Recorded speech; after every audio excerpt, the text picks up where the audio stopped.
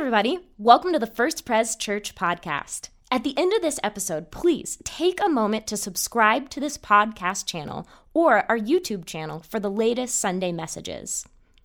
We're so glad that you're listening, and we are praying that the following message inspires you to take your next steps towards Jesus. Well, hey, First Pres, we're talking about revival, and today we're talking about how the church, it isn't just something that exists inside a building. It exists, it's a movement, and it's a movement that reaches a city like Colorado Springs. It's a movement that grows and thrives no matter what's happening, and so we just wanted to offer the scripture from this spot up over the city, recognizing how Jesus moves out to reach cities and to seek and save the lost. So I encourage you to open your Bible to John 17. As we continue in this series, and we're looking at this prayer that Jesus offered at the end of the Gospel of John. And as we open our scriptures, let's open our hearts in prayer. Lord, wherever we are, your word can reach us. Your living word comes to us, and it compels us to believe, to have deeper faith, to know who you are, and to know who we are, Lord, in your sight. So open our hearts to receive your word today. We pray in Jesus' name. Amen. John 17, 6 to 11. I have revealed you to those whom you gave me out of the world. They were yours. You gave them to me, and they have obeyed your word. Now they know that everything you have given me comes from you. For I gave them the words you gave me, and they accepted them. They knew with certainty that I came from you, and they believed that you sent me. I pray for them. I'm not praying for the world, but for those you have given me, for they are yours. All I have is yours, and all you have is mine, and glory has come to me through them. I will remain in the world no longer, but they are still in the world. And I am coming to you. Holy Father, protect them by the power of your name, the name you gave me, so that they may be one, as we are one. This is God's word, and we're grateful. Amen. Well, here's the church. Here is the steeple. Open the doors. Whoop, empty chairs. What's going on here? No. People.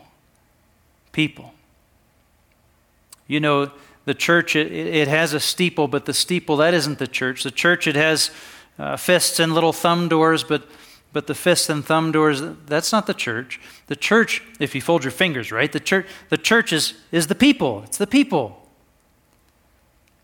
There's nothing sadder than an empty church. It's like an empty restaurant, but everything's empty. The restaurants are empty. The schools are empty. The theaters, the stage, the stadiums and the parks, everything's empty right now. Empty. But friends, the church isn't gone when the building is empty. No. Because the church isn't the building. The church isn't the steeple. The church isn't the doors. The church is the people. The church isn't gone. Is First Pres gone because the building is empty? No. First Pres is alive. We're talking about revival. And no revival is possible until the people of God, the church, know themselves. Not as a building, not as a religious institution, but no revival is possible until the people of God know themselves as a people on mission, sent by Jesus on mission to seek and to save the lost, and to reach the world with the good news of eternal life found in Jesus Christ. Without the people, there is no church. The building can come down, the doors can come off, the steeple can come down, but without the people, there is no church. If you've been around Christians for a while, if you've heard a few sermons, you've heard this said. I mean, this is not a big new idea that the church is not the building, it's the people, right? But we still get stuck on it. Church comes from the German word Kirche, and that was the name in Germanic language of all the pagan temples. And when the Christianity came through it, all of those sites became Christian sites. Well, they just started calling them the same thing, Kirche, church. It's over there. But that's not the biblical word. The biblical word for church is ecclesia. And it means a group that's been called out. A group that's been called out on a mission. Ecclesia. That's the church. Jesus saying, follow me. That's how it starts, not with a building. Not with a building. The building is just a tool. It's a good tool. It's a helpful tool. In fact, it's our most expensive tool, and that's why we take care of it. We want to polish it and keep it clean and keep it useful and add features and shift things around. Why? Because the building is the most powerful material tool that we have in the world for the mission that Jesus has given us. But it's just a tool. It's just a hammer. It's just a laptop. It's just an instrument to be used by the church.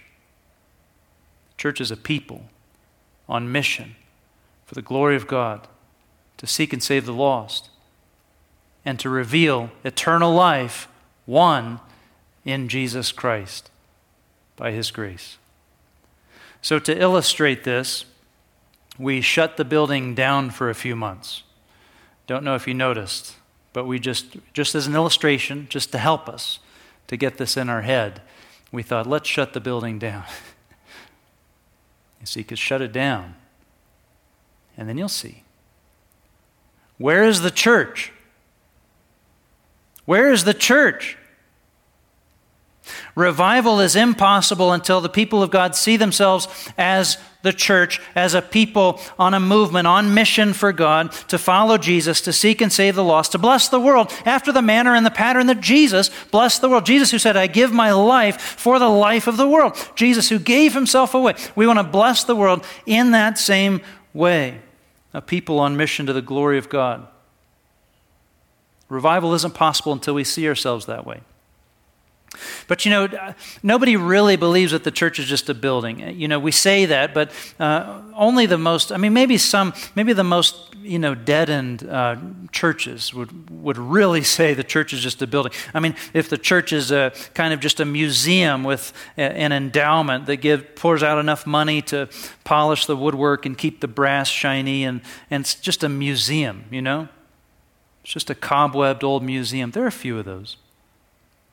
But most of us, we don't really think of the church as a building. But what I do find is that if we're not careful, we can think of the church as a religious service provider. We don't just say, the church is a building downtown. That'd be foolish.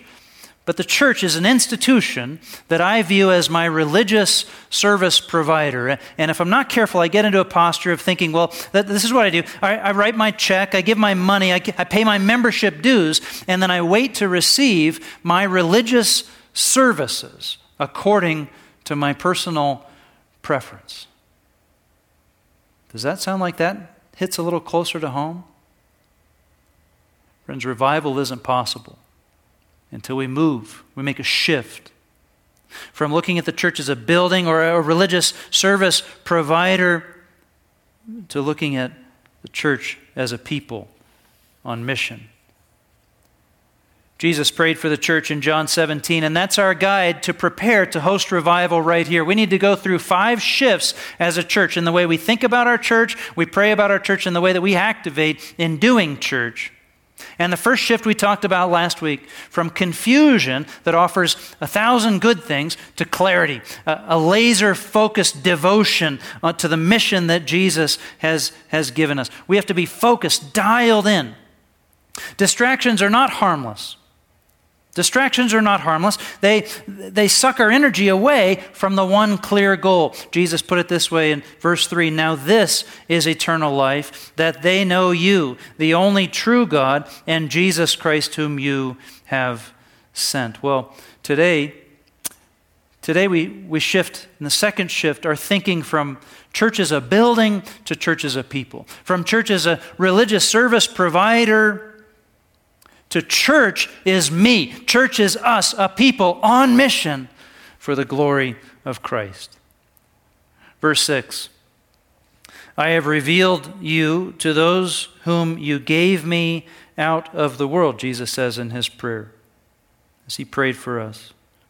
They were yours. You gave them to me, and they have obeyed your word. Okay, the first thing. When Jesus prays for the church, do you notice this? Right off the bat. He's praying for a group of people. He's praying for a group of people. They. Now, as soon as you get into this passage, you are entering into that great mystery of salvation, this question of even of predestination, of this question of who's in charge of my salvation. Is God in charge, or am I in charge? You see, Jesus prays and he says, I'm praying for these people because you gave them to me. You God gave them to me. Well, that sounds very much like God is totally in charge. God is giving Jesus these people. That sounds like Ephesians, right? When you read in Ephesians 2 how I was dead in my trespasses and sins. I mean, I was lost and I was darkened and I was just drifting down the river according to the whims and currents of this world. The powers of this present darkness. And God reached down and he saved me. I was lost and dead in my trespasses and sins. God reached down and snatched me up and saved me. God saves. And then Jesus prays about them. He says, and they obeyed. Well, now that sounds like there's some kind of a response there. Like God saves and then they obeyed. They responded with trust and with faith and obedience. God is doing the saving. In the mystery of salvation, there's a response that comes. Listen, God saves. God is at work. The great revivals in history, they were not moments where people suddenly had an ability to make good spiritual decisions. They were moments when God was doing something huge.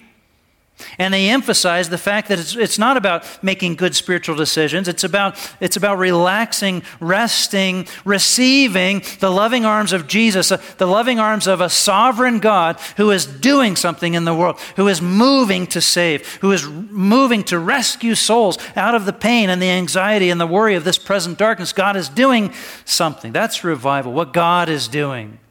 That's what we're praying for. That's what we're watching for. God on the move. Listen, revival is not a turn of the community spirit toward a general interest in religion. Puke, excuse me, but no. Revival is God. Revival is the Holy Spirit stirred up and poured out over the people of God, deepening devotion, sharpening service, opening hearts to faith, saving souls. Revival is God on the move. It's what God is doing, not what we're doing. That's what we want to see. It's the arm of God sweeping across the landscape and saving souls. It's the hand of God reaching into people's lives and pulling them into salvation. It's the finger of God penetrating minds and hearts with the fire of the light and the heat of the gospel. It's what God is doing. God is on the move. That's revival. That's what we're praying for. That's what we're watching for. God is on the move. And what do we want to do? Well, by God's mercy, we don't want to get in the way of what God is doing. And what's God doing? It's not building a building. He's saving a people and putting a people on mission. See, Jesus never signed a lease. Jesus never wrote a bylaws statement. Jesus, his investment was in people that he saved and put on mission for his glory. Church is that people on mission. Revival isn't possible until we make that shift. We don't think of ourselves as a building or a religious service provider out there looking for memberships. We think of ourselves as the people of God on mission with a purpose. Ecclesia, called out and sent forth. Come on, let's go. Come on, let's go. That's church, people on the move. We see these people described as Jesus prays for them. Where do we look to find the church? Building's closed. Where do we look to find the church? You look for a people on mission. And what do they look like? What are they going to be like? We'll look at verse 6. I have revealed you to those whom you gave me out of the world. They were yours. You gave them to me, and they have obeyed your word. Obeyed. They obey the word of God. They obey the word of God. Can you find a people on the face of this earth with commitment to something higher than their personal benefit? Commitment to something higher than economic benefit or civic benefit. Can you find a people on this earth committed to something higher than their own national borders and nationalism? They're part of something that's bigger than everything on the face of the planet. Can you find a people? See, the people of God, the church, are a people on mission, and this people is committed to living out what Jesus taught. Not just thinking about it, not just talking about it, obeying it, obeying it. That's the first thing, obey. Doing it. Verse 7, now they, what? They know that everything you have given me comes from you. Well, listen, what do they know? They know God. They know that Jesus has come from God, that all that he's disclosing is from God. They know God. Find a people on this earth who know God, and they stand out. You know, this is part of the quality of the people of God. They know God, and not in some kind of like prideful, look down your nose way, like I know God, but in a way that you've got a personal intimacy with God, your Savior. You're walking with God, and you know that it's by grace alone. You have no reason. It's totally a gift, but God has given His presence to you. You have communion with God in Jesus Christ, and He walks with you by His Holy Spirit. You know His presence, and you just have a divine sense that you're with God. You don't deserve it, but He's with you. You don't go through life alone. You know, wherever you are, you're not in your apartment alone. God is with you. You don't sit there in the waiting room alone. Jesus sits with you. You don't answer the phone for your test results alone, wondering how am I going to handle this alone. No, Jesus is with you. He's with you on the phone. He's with you walking through everything that you go through in life. You are with the Lord. You know the Lord. Friends, that makes you stand out. That's a different people. That's the people of God. And their hope is in this Jesus that they know. You see, these people, they don't just hope in what the world can do. Sure, they hope in what science can produce. They hope in what doctors figure out, but that's not their final hope. Their final hope is in what God can do and what God is doing right now. They know that God is at work. They hope in what people do, that people will be good and wash their hands and wear their masks and all that. But that's not their final hope. Their final hope is in God. They hope that government leaders make good decisions and that things, there's wisdom and that the government and all these folks, can help us find the way forward. But that's not their final hope. Their final hope is in Jesus Christ because they know that in Christ there is victory. That makes you different. You see, that makes you stand out. Look for the church. Where's the church? It's a people of God who obey. It's a people of God who know God, walk with them. That makes them different. Makes them different. Okay, pick up the pace here, Pastor Tim. Verse 8. There's more. For I gave them the words you gave me, and they accepted them. They knew with certainty that I came from you, and they believed that you sent me. What are some more qualities of the people of God? Where do you find the people of God on mission? Well, they accepted the word. Their hearts are soft soil. They accepted it. Not only did they accept it, but they believed it. They believed the word. That's the word for faith. They had faith. They put their trust and their faith in the word, in what Christ has revealed. And there's a few other characteristics. We look at verse 10. And glory has come to me through them. See, there's a people on the face of this earth, they don't glorify themselves. They glorify Jesus. Verse 11 says they have unity. Holy Father, protect them by the power of your name, the name you gave me, so that they may be what? One. As we are one. Unity. A supernatural kind of unity of people that just, it stands out in the world. It's a different thing. Listen, I don't know about you. I cried when our global mission partners participated with us in our Easter worship service. Straight across the globe, different nations, across borders, across cultural boundaries and separations, different languages. There's a unity of the children of God, the people of God, united in the name of Jesus. That's profound. And it goes on, even past the passage that we read. Verse 13 says, they are marked with supernatural joy. Let me read it for you. Jesus says, I am coming to you now, but I say these things while I am still in the world, so that they may have the full measure of my joy within them. Joy. Joy. Joy that is beyond the circumstance. Joy that surpasses understanding. Joy from Christ himself marks the people of God. There's a lot more. Even in this prayer, there's a lot more, but certainly throughout Scriptures, there's a lot more about where do you find the people of God. If you're looking for the people on mission for God, don't look at a building. You find a people with a mission and a purpose in life. You find a people who obey the Word of God, who trust in what Jesus has said, who live for His glory, glorify Him.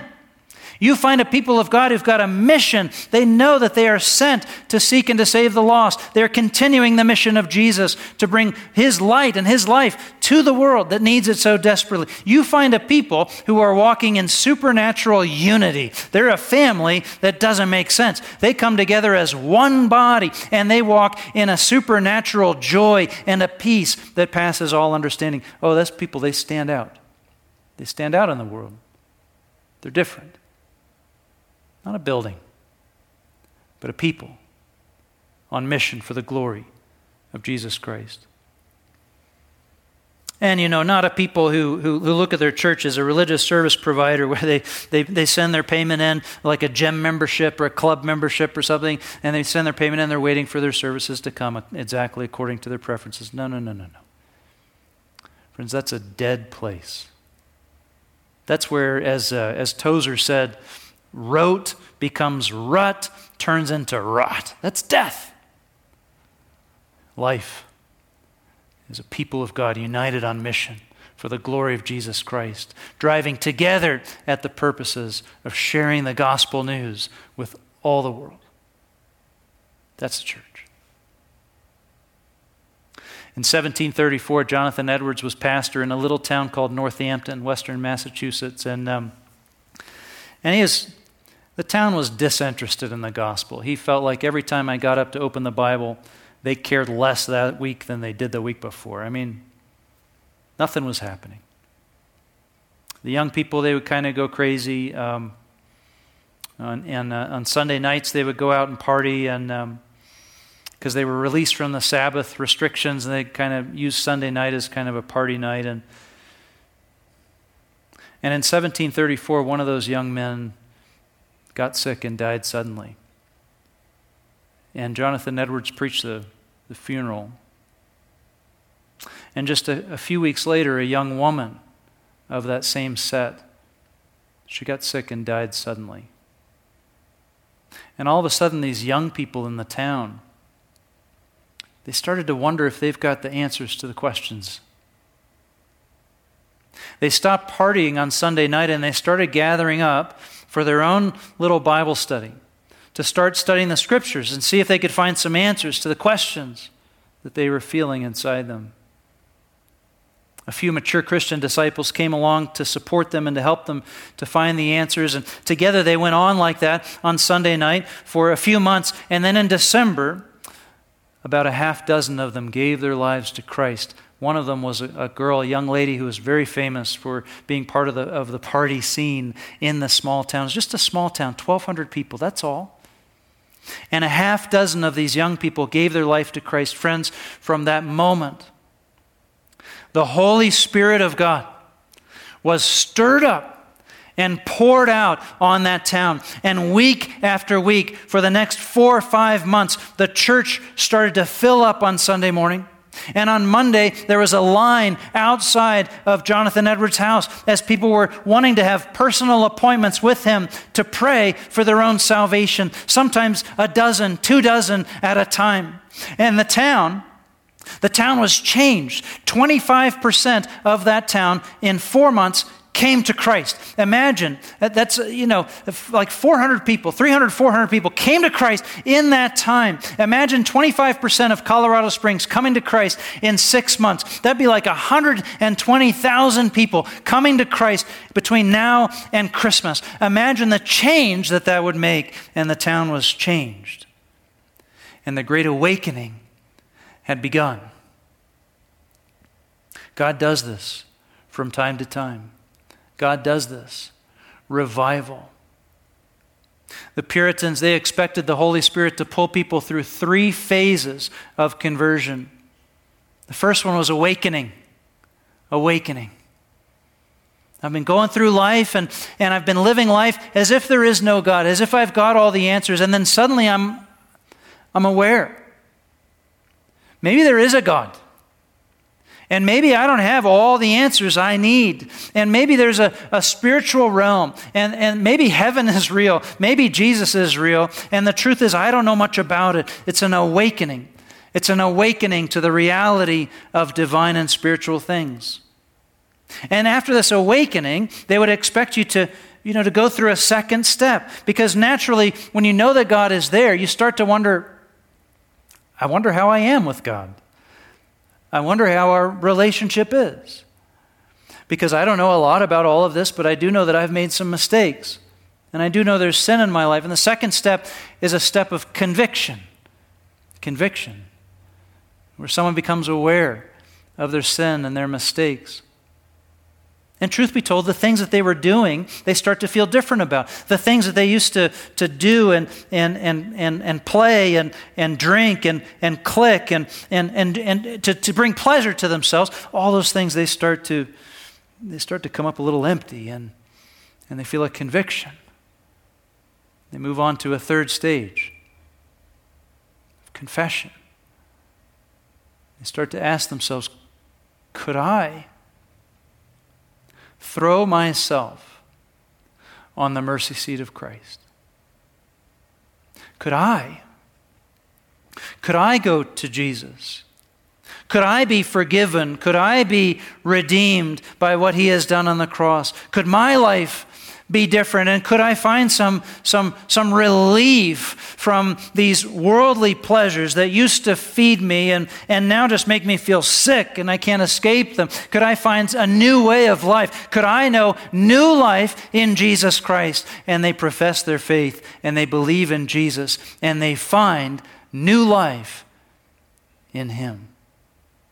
Awakening leads to conviction, leads to confession, and new life in Jesus. Folks, straight across the globe, there is an awakening. There is an awakening that maybe God is real. Maybe God is there. Maybe I don't have all the answers I need to the questions that I'm being presented. Maybe my life is more delicate than I thought. Maybe the afterlife is more relevant than I thought. Maybe I need to understand where I am with God. There's awakening. If we, church, if we will shift from confusion to clarity, if we will shift from building as a church as a building or a religious service provider to church as a people on mission for Jesus, if we will shift and if we will pray and if we will prepare and if we will open ourselves up, friends, we could host revival right here. God is on the move. He is doing big things, and there is new life for all who turn to Jesus Christ. Prepare and pray for revival. So, Lord, we pray for this mission. This mission right here that we get to call First Pres, Colorado Springs, that you've called us to be a part of in one way or another. We thank you for the salvation we own in Jesus. We thank you for the purpose in our lives that it gives us. We thank you, Lord, that wherever we are, we can reflect your light, your life. Make us that people who walk with you, who know you, and who reflect you everywhere we go. In Jesus' name we pray. Amen. Hey, once again, thanks for listening. If you live in the Colorado Springs area, we would love to meet you on a Sunday morning. To plan your visit, head to our website at firstprescos.org. That's FIRSTPRESCOS.org.